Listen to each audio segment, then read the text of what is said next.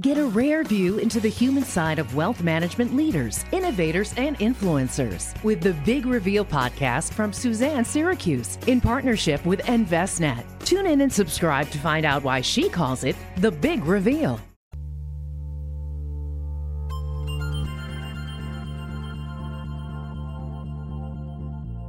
One in 4 women and 1 in 6 men are survivors of sexual abuse or assault. That means you or someone you know has survived an external and internal battle for your soul, which most often no one else will ever see unless you tell your story. This is Journey On, Survivors Healing from Sexual Abuse and Assault. My name is DJ Burr, and I'm a survivor. I was molested at 16 years old and raped at 18. I didn't know what surviving looked like back then, but I do now. Join me as I talk with survivors and hear their experience, strength, and hope on the road to recovery.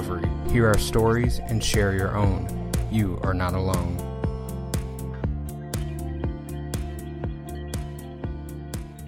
Welcome to Journey On. Thank you for joining us for another exciting episode. I'm DJ Burr, and today I am speaking with author Eddie Kedge. Welcome. Thank you. So Eddie, tell me, what was appealing about coming on to Journey On when I asked you? Well, I was familiar with season 1, and you had a lot of really compelling guests.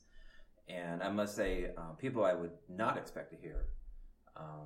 James Reyes comes to mind. And that was an interview that was both illuminating and disturbing. And although I'm not in the category of Mr. Reyes, I am also illuminating and disturbing. And so I thought it would be a good fit. Great. Well, that was one of the most interesting interviews that I had, and I'm glad that I had that interview. And some of our listeners reached out prior to me doing that interview. I kind of put it out there to a select few, and they said absolutely tell his story. And so I think it's important to tell all of our stories. And so I'm glad that you're here today so we can hear a bit about your story and we can have a dialogue about male sexual abuse and how we survive. Yes, exactly. The abuse part is really just the inciting incident. It's the first step in the journey of survival, and I don't get too caught up in the details of each survivor's particular crimes that they've had to endure. Ultimately, regardless of your perpetrator, the net result is the same for all of us. And it's an especially cogent point because I'm actually a 10%er. So if we look at the statistics, 90% of children who are abused by somebody that they know, either a trusted family member that they love, or a family friend, or some incidental person who they are aware of. Only 10% of the people who are abused as children actually get abused by a stranger. And I'm a 10%er. And I used to go to a lot of events. And I have a good friend, and he puts on a really great presentation. And he would start the presentation with, "It doesn't happen. If your kid's going to get abused, look at the creepy uncle, look at the coach, look at all of these people in the kid's life. Those are the people who are going to abuse the kid." And I said, well, actually, it does happen. One out of 10, it does. So I'm a 10%er. But, regardless of the outcome, as I said, regardless of the particular details, it's exactly the same alienation, shame, feelings of degradation and worthlessness. Those carry on throughout the male survivor's experience. It has very little to do with the circumstances of the abuse. And what's astonishing to me is when I hear stories of people who seem like they did not have a very, profoundly traumatic experience, are just as affected as people like me who had a much more terrifying situation occur? And I could get into that a little bit if you want to hear it. I think it might be helpful for the listeners to hear a snippet of what happened. Okay. Well, in 1980, I was in first grade. And I was an only child, still am. Didn't have a lot of contact with other kids. And was basically raised by my grandmother up until the point when I started public school. A lot of this may sound familiar to people. So you have already a child who's sort of isolated and vulnerable. And as soon as I hit the public schools, I have a bully who wants to kick my ass. And, being raised by a grandmother, not really having a dad, you don't have a lot of social skills, especially dealing with other boys. They're violent, they like to push and shove, and I wanted nothing to do with it. As a matter of fact, when I was a kid, I actually thought being a girl would be way better because they got to play more cooperative games. They weren't constantly trying to loogie each other. They made pretend cookies and pretend ovens, and that sounded like really nice. Like, I want to eat pretend cookies. I don't want to go out and get a wedgie and an Indian burn. I want to hang out with the nice people. And so that was my space where I was coming from. And so the kid comes up to me. I'll never forget him. Blue eyes, toe head, and he looks straight at me. I'm going to kick your ass after school. And I was terrified. And I knew that if I hung out after school with our little daycare, which was right adjacent, that I was going to get my ass handed to me. And I just, that was not something I was up for. And so I ran away. And I didn't just run home. I ran all the way through town. I ran to the highway. It's getting dark. I'm lost. I don't know what to do. I'm hoping that I'm going to see my father. When I was about 6, my mother remarried and I was adopted by a man who became my father, the only father I've ever known. And I was thinking, okay, well, he drives this highway every day. I'm going to spot his car and he'll take me home and I'll get out of this situation. Well, I never saw his car and the sun's going down. But I did see one car and it was driving very slowly. Back and forth. And this is rush hour. So you've got these lights zooming in every direction and there's one car who's doing about 25 miles an hour. And I can feel his stare. I can see the driver and he's looking at me. Well, I freak out and I run. There's a Alpha Beta supermarket about a half mile away, and I was familiar with it because we'd go shopping there, and I thought, this is a safe place. And I make it about 3/4 of the way to the Alpha Beta supermarket, and where is this car now? It's right there in the parking lot waiting for me. And I turn around, I spin the other direction, I run back the other way. And, at this point, I'm in a pure panic. I'm 6 years old, 7 years old, and I've just got tunnel vision. And all I know is just like the terror, like the deer in the headlights. And so I'm not thinking clearly. I don't realize the futility of what I'm doing. And so the man, ultimately gets out of his car and captures me and drives me to a vacant lot where he disrobes me and sexually assaults me. And he leaves me for dead, basically. I felt like I'd been murdered. I didn't understand what was happening to me, and I didn't understand, why anybody would do this, and I was just numb. And I'll always remember that before he left, he said, "Kid, I know who you are. I know your parents. I know where you live. Don't tell anybody." Well, in most child abuse stories, this is the part where the child never tells anybody. This is the part where the child lives with this burning secret forever and keeps it from his family.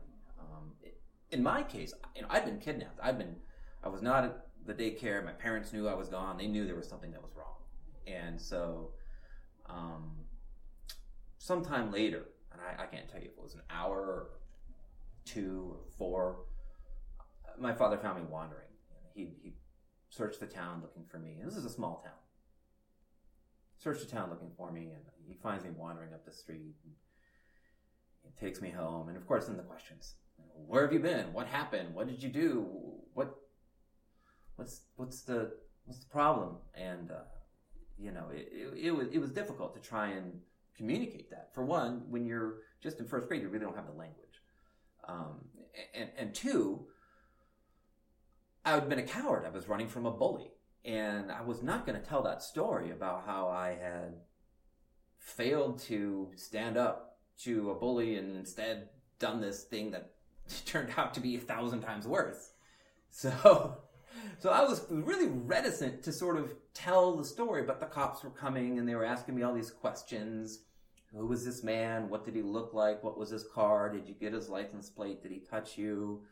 And these were questions that I was answering grudgingly, but I really didn't want to relive this moment in front of my parents, in front of the cops. And so when it came to those sort of personal questions, I nodded yes that he touched me, and they asked me if he made me touch him, and I nodded yes, that happened too. And so the cops took my statement and they take me down to the hospital. It was actually the same hospital I was born in a small town. Wow. And they're ready there for me, and they put me in the exam room, and they do the whole once-over with the doctor, which, by the way, felt like another violation because it's the same sort of, strange man, but this time under high-watt lights. And so he looks over every inch of my body to look for bruises, scars, any kind of signs of abrasion. And after that, we were taken to the police station, and the police, to get the composite artists. And, I remember everything that happened. I remember every detail, but I can't remember the things like what his hair color was, or how tall he was, or, the things like that. You don't think of that as a child. You just think of like, oh my goodness, why is this happening? And how can this be real? So I was not a very good witness. And as far as I'm concerned, the gentleman, I'll use that term loosely, the gentleman was never caught. Ultimately, I read some archived newspaper stories from that same time. This was January of 1980. And the newspaper indicates that this was a serial offender, that 2 other boys had been molested by somebody who fit the similar description as the man that I had told the police about. So we have a serial offender who keeps getting more and more aggressive in his attacks. And I looked at the mug books. I didn't see anybody I noticed. And, finally that night the detectives said, okay, well, you can go home. And it must have been close to midnight by that point. And I was just exhausted. And I'll never forget driving home in the car, and I feel safe again. Like the backseat of the car, just in the dark, it's quiet. And I hear my mother's voice break the silence, and she says, Eddie, we're not going to tell anybody about this.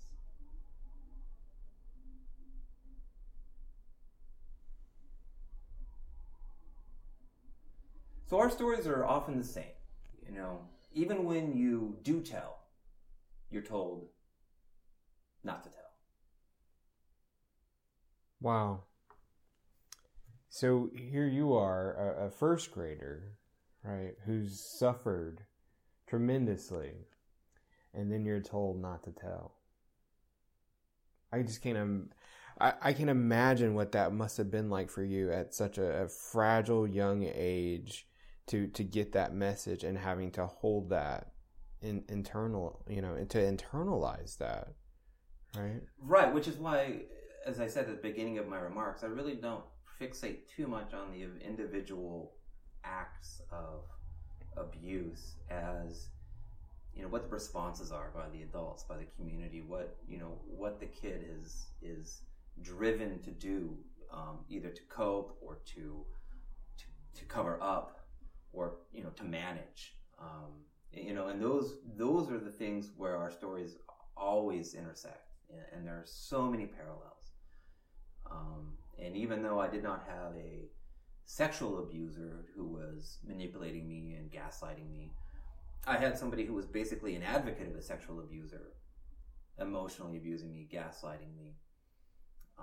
So, obviously this was an extremely traumatic experience. It was a catastrophic trauma. I had the onset of PTSD within the next couple of years, and my mother was actually blaming me for moping, for not having friends, for being alienated. All of the ancillary symptoms of the post-traumatic stress injury, they call it now, were manifesting by the time I was 10.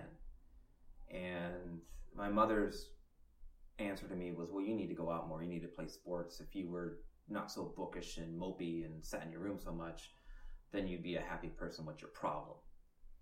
And so that was basically my experience growing up, was an antagonistic family who blamed me for having the symptoms of trauma. To her credit, she did try and get counseling for me. What she did was she sent me to her marriage counselor. Her and my father had only been married for 3 or 4 years, and they were already in marriage counseling, which tells you something right there. And the marriage counselor, I learned later, didn't want to take me because she knew she was wholly unqualified to deal with a child who had just experienced a catastrophic sex crime. And she didn't, ethically, she didn't feel like she was professionally prepared to take on that kind of a case. But my mother insisted. She said, we have no one else. You have to take this. And so I saw a marriage counselor for sex abuse for a couple of weeks. And I will say that she was absolutely right. She had no business seeing me because it was probably more scarring than it was therapeutic. Mostly because there was this elephant in the room, which is, hey, you just got attacked and sexually assaulted. And I'm told not to talk about it, but I'm dying to talk about it. And it's never brought up. A therapist never brings it up. We talk about these esoteric, tertiary emotions, Let's talk about frustration and disappointment. Again, I'm a... Yeah, you're not in couples therapy. Exactly. But that was her modality. Right, yeah. And so it was really traumatizing to have this couples therapy counselor who wanted to work the systems theory on me for for something where I needed an advocate in the room, and that just didn't happen. She saw me as a stopgap effort, and from then on out, any other time I saw any kind of therapist, it was under the auspices of, my child's a behavior problem, doctor, do something. He's failing in school, let's test him, do something about his failing in school. He's defiant, doctor, do something about this kid who's defiant. And so all of the therapy that I had was under the assumption that the family was fine and I was broken. And it had nothing to do with the toxic system that I was living in that was gaslighting me, the denials, the refusal to accept the fact that I was increasingly experiencing the symptoms of post-traumatic stress, including suicide ideation. I mean, I was in 7th grade. I remember I was already trying to think of ways to die in 7th grade. So there was absolutely no support on behalf of my family. And, I will say this. None of these dysfunctions bloom in a vacuum. So my mother was an orphan of divorce and alcoholism, and her own mother, who was a single parent who had to work. So she was extremely lonely, maladapted person, and I think that created a narcissism in her that prevented her from having the most basic empathy. That if you study the narcissistic personality disorder, those usually start in childhood and adolescence from people who feel like they're unwanted and lonely, and so they invent these grandiose narratives.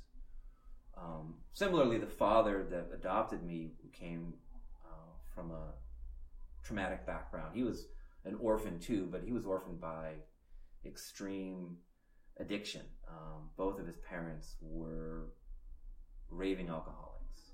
His father was functional, and his mother was just a stay-at-home drunk who was, provided absolutely no support or any kind of love And so you have two people who are already extremely damaged, now with a son who's also extremely damaged.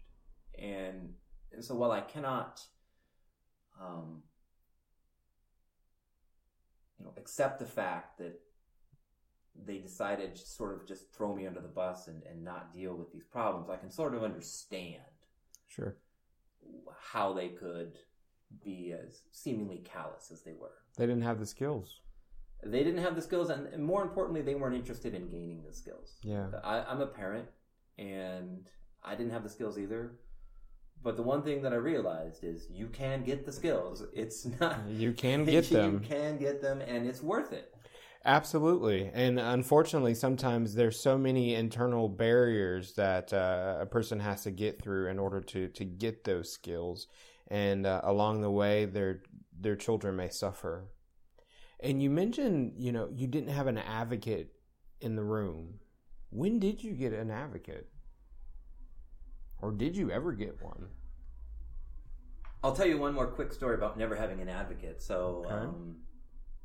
As you might imagine, as a teenager, I descended into pretty deep drug and alcohol abuse. And, I have a therapist now who posits the fact that I was so immersed in that culture of drug abuse. It was mostly, pot and taking some mushrooms, which, oddly enough, they're using, MDMA, ecstasy, for treating things like PTSD. Right. So I was sort of medicating myself in a very advanced, progressive way. That's true. And my therapist said, yeah, it's probably the drugs that were keeping you alive. So I thought that was an interesting take, because for a long time I used to, this was during the Reagan era, and I was down on myself. Losers take drugs. If you want to be a winner, you just say no. And so for most of my life, I've been very self-critical about that episode. I don't take drugs, and I'm not that person anymore who stays out just on benders day after day. But it's a part of my life that I used to be very ashamed of. And now I realize it was actually not so much self-harm as self-preservation, which was an interesting way to look at it. But to answer your question about having an advocate in the room, so I developed this cadre of friends who were advocates for me, and I think because we all had our own sort of intersecting dysfunctions, we had a lot of commonalities. And of course, at this time, no one ever talked about sexual abuse. If you look at the statistics, 1 in 6 boys are abused. So if I'm in a room with 12 of my buddies, at least 2 of us have had a similar experience. I know that now, but of course at the time, I thought I was the only one in the world who'd ever experienced anything even remotely close to this. So that was my first experience, was just, having people who were advocates for me. But really the change didn't come for me until decades later. I dealt with the symptoms of PTSD for close to 35 years, undiagnosed. I was gaslit the whole time. So even as a 25-year-old or a 30-year-old, I still had a relationship with my mother who was still telling me the same things. If you would just take responsibility for your life, if you would just quit being so depressed, if you would just find a job, if you would just buck up, you would be happy. And the linchpin was the Penn State scandal, the Jerry Sandusky blow up. And it was really triggering because, here you have this guy who's this massive offender. And now this issue is, for the first time in my knowledge, a nationally available discussion. This was not a discussion that was available before. This was not a discussion that I had seen in public before. And so now we have these people who are coming out of the woodwork talking about how they were abused, and we have experts coming on talking about things like grooming and talking about all of the insidious things that Sandusky did, and the denial at Penn State, and the wholesale refusal to admit what's going on. And I'm thinking this is sort of my family in a microcosm, regarding all of these machinations that we'll do to not have to deal with a very, very obvious problem. And so it was really triggering for me. And I was going through some extremely difficult times. And so I finally decided to address this sexual abuse issue that I had been told all my life is not a big deal. You just need to get over. And that's when I found the malesurvivor.org website. And it was a watershed for me. Because here you have this community, thousands of men who are communicating anonymously online, telling their stories, supporting each other, using the various technologies that were implemented. There's a chat room, there's a message board, there's a facet of the website where you just write your whole story without comment, just put it out there, just, to shed yourself of that burden of keeping things quiet and keeping things silent. Because that is probably the hardest burden, is maintaining that silence. And so when I got involved with the organization, I was just amazed. It was a watershed, like I said, and I sort of, if you like it a lot. And so I sort of overindulged, and I would stay on it for hours, and 2 o'clock, 3 o'clock in the morning, and my family was like, "You gotta get off the computer." But this is the first time I'd ever engaged in an experience with peers, like true peers, who were honest and supportive, and who had walked the road that I was beginning to walk. They had a lot of sage advice about what the path is for the survivor. The abuse itself, that's an incident that's awful and horrible. But sometimes the path of recovery is equally as traumatic because of all of the suppressed feelings, all of the flashbacks, and the things that you don't want to remember, that you can't escape. So that becomes in of itself a secondary trauma that you need to cope with. And so that was the beginning of my journey towards healing. I would say that it was a very positive experience for me, and I think that the therapeutic model is not the only model to find a measure of mental health, but therapy is also an important aspect. And in my case, because I'd been to so many bad therapists, at one point, this is getting back to the drug use, at one point my mother says to me, "I'm begging you, just see one more therapist, one more time." So we drive out to his house. He has a home office.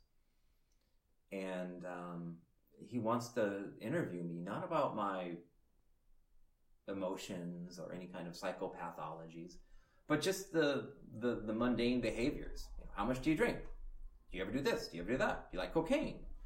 And it was this inventory, and it seemed very strange that a mental health professional, a counselor, would not want to talk to me about my state of mind, but simply my proclivities towards smoking and drinking, and that sort of thing. And come to find out, he was not working for me. He was working for my mother. Right. I was thinking that. Yeah. You weren't. It wasn't about you, and that's unfortunate. Well, that ethical breach basically ruined me on any kind of counseling for the next 30 years. Damn. Yeah. So, it's on me for being a maniac and not seeking counseling, even though there are bad counselors out there. And I think as survivors, if you're listening to this and you've seen a few therapists on your own, you probably are shaking your head in agreement right now that yes, many of the people that you go for counseling are really not equipped to deal with the sorts of issues, and there's a high bar. There's a steep curve for people who need specific sexual abuse counseling, and not every counselor who hangs a shingle out is actually competent to do that. Right. So you might have to do some homework. Well, and you also have to be cognizant enough to realize that if it's not going well, that you have the power to end the relationship. At any time. At any time. The counselor works for you. And if you're getting a weird vibe, if you're not connecting, if you don't feel like there is a positive relationship between you and your counselor, unless you're under some court-ordered, therapeutic mandate, you can walk out at any time. And I think a lot of people are reticent to do that. And I'll say one more thing about therapy in general, because I've seen a lot of okay therapists, not terrible. And when I was really taking my recovery seriously, one of the first persons I saw was somebody who was a CBT therapist, which is cognitive behavioral therapy, which I recommend. But I realized after, about a year, 18 months of CBT, that the counseling relationship had basically fulfilled all that it was ever going to fulfill. Or I really wasn't going to get a lot more out of this individual. He had one speed, CBT. He was good at it, but there was not any other kind of nuance there. And so everything was always under the framework of a CBT modality. And so if you're in counseling right now, or you're thinking about counseling for issues related to PTSD or sexual abuse, I would encourage you to understand that sticking with an individual who has just one modality is not necessarily going to be beneficial for the long run. And it's okay to explore that. Again, I have a high regard for CBT, and I still use it. It's a valuable tool. And basically, in a nutshell, if you don't know what CBT is, it's basically, it posits the question, well, what if you're wrong about that? So we have all these distorted thoughts. As survivors, we think we're worthless, that we should kill ourselves, that we have a secret that we can never, ever reveal. And CBT asks, well, maybe you're just thinking of it the wrong way. What if you're wrong about those assumptions? Look at the alternative. Maybe you're not as damaged as you want to believe. Maybe you can talk about it. And so it really helps you to unpack thinking that's unhealthy and go to a place where you can see balance and more rational thinking. Because of course, the one thing that trauma does is takes your thinking and it just throws all rationality out the window, and you become very, at least I did, I became very extreme in my behaviors. Yeah, I think a lot of us become very extreme in our behaviors, mostly to try to numb the pain that we're experiencing. Exactly. So that's sort of my little 2 cents about how I found advocates. And I'm still in therapy. I have a female therapist who I like very much, and she's a psychologist, but she does not specialize specifically in things like sexual abuse. Her approach is basically a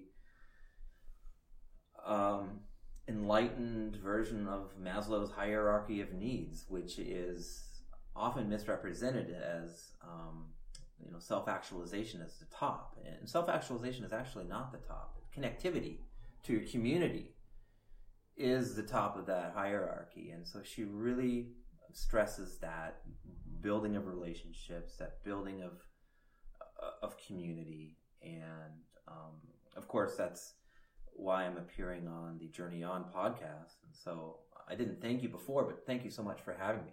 You are welcome. Thank you. I think it's important to have these conversations, and I'm all about connectivity. We have to be connected in order to heal. And that's how, I'm in recovery from my addictions, and that's through connection, right? We can't do this in isolation. So I'm curious, what other communities are you connected to that help you on your journey? You mentioned male survivor. Right. Well, I do a lot of volunteer work. There is a youth shelter here in the city we live in Seattle. And, as you might imagine, with somebody who's as traumatized as I was, I basically sunk right to the bottom. So I've been homeless. I've been suicidal. I've, lived in my car. I've been absolutely broke. I've dumpster dived for food. I've had, some of the worst experiences that you can possibly have. And so I'm very passionate about underserved communities like homeless youths who age out of foster care, or who are basically just adopted kids who are kicked out by their adoptive families because they're 18 years old and they don't want to really have to deal with these kids anymore. And a lot of these people end up in the streets. A lot of them are sexual abuse survivors. A lot of them are transgender, and their families reject them for those reasons. And so that's another community that I've connected with because, getting back to the Maslow thing, it heals me. It helps me to go back to an underserved community and tell my story in small pieces and show them that there is a way out. Like, yes, I was abused. Yes, I was homeless.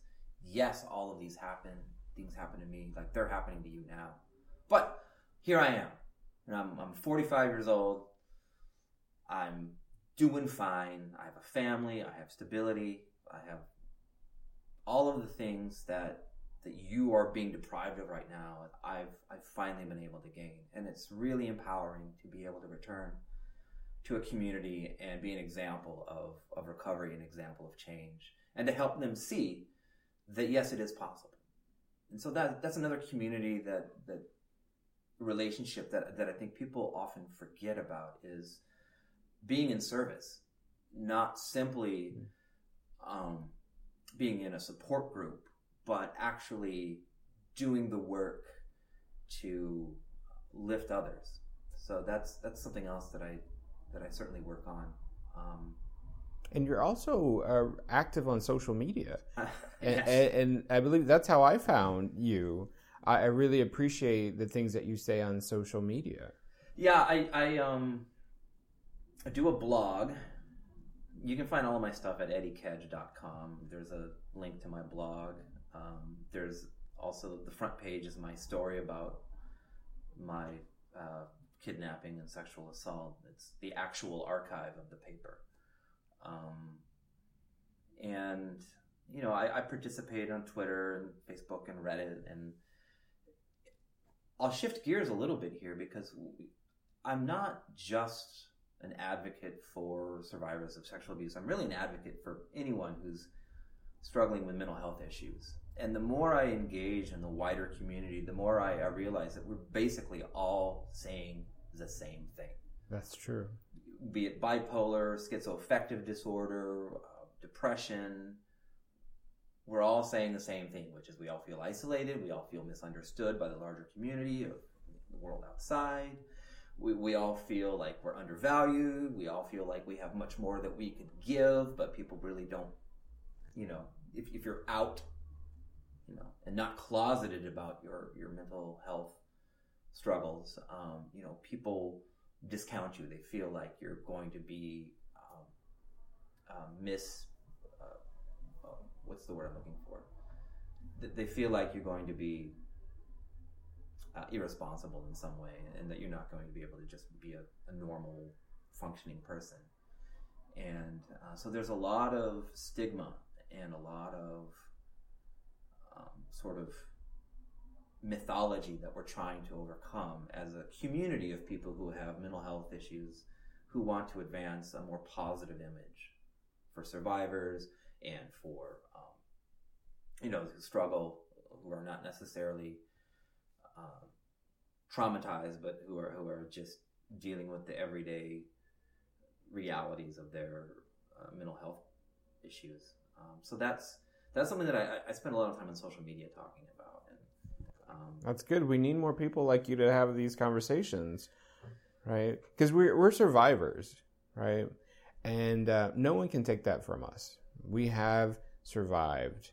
And by sharing our stories, whether it's from sexual abuse or a mental illness, we can help other people get access to resources and provide safe spaces for them to share their experiences. And that's how we heal. Absolutely. And I think just the biggest part of it is legitimizing the discussion.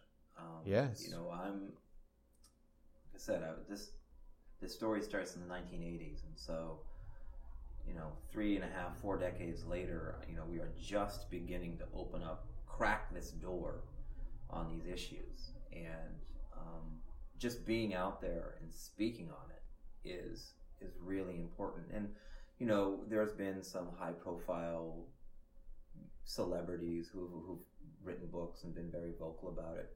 Carrie Fisher comes to mind, who's a hero. But one of my main points that I want to convey is this is not just an issue for celebrities to discuss. This is 40 million people in this country have survived childhood sexual abuse. 40 million people. There's a lot of us out there. Yes. And so this is not just for the odd celebrity to talk about. This is for the 40 million of us to say this is an impact. This is a thing, and we're not going to be shamed. We're not going to stop because you might feel uncomfortable with this discussion. That's not my problem if you're not psychologically equipped to deal with the things that I've been having to deal with for the past 3 decades. So I really advocate for people who are just regular folks to try and overcome that barrier. And I know because of stigma and the negative reaction that it's very, very difficult for people to want to talk about it. And so that's my main motivation for doing all the social media and writing the book and being as out there as I am with podcasts and all of the other media. I want people to understand that I'm just a regular guy, and it's okay to talk about it. It is okay to talk about it. And I invite the 40 million people to the Journey On podcast, right? It might take me a while to get all of your voices out there, but I will try my best. So if you have a story you want to tell, let me know. Eddie, I truly appreciate your willingness to be here today and sharing your story of hope and survival. I mean, it's very touching, the work that you're doing, especially with Male Survivor. And, I can't say enough about Male Survivor. It is a great resource. I follow Male Survivor on all the social media outlets. I follow Eddie. And so I'm going to post everything, the links to your website and your book and your Instagram, all of that, because I think we all have something valuable to say about these topics. And for all you folks who are listening today, please share the information. And at any time you need to talk, we'll be here. Thanks again, Eddie. Thanks for being on the show. Hey, thanks, CJ. It's been a pleasure.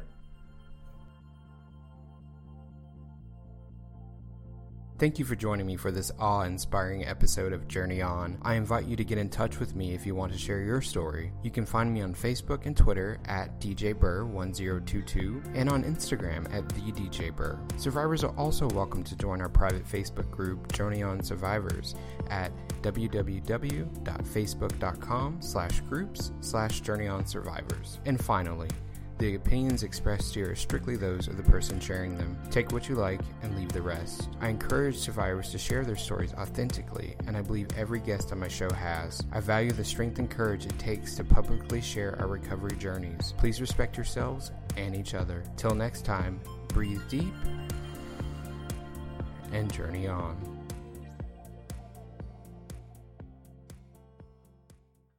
Get a rare view into the human side of wealth management leaders, innovators, and influencers with the Big Reveal podcast from Suzanne Syracuse in partnership with InvestNet. Tune in and subscribe to find out why she calls it the Big Reveal. The in-dash OLED display in the Cadillac Escalade has 38 total diagonal inches of color display. So why do we give it a curve too? I guess you could say we like to bend the rules. The 2021 Cadillac Escalade. Never stop arriving.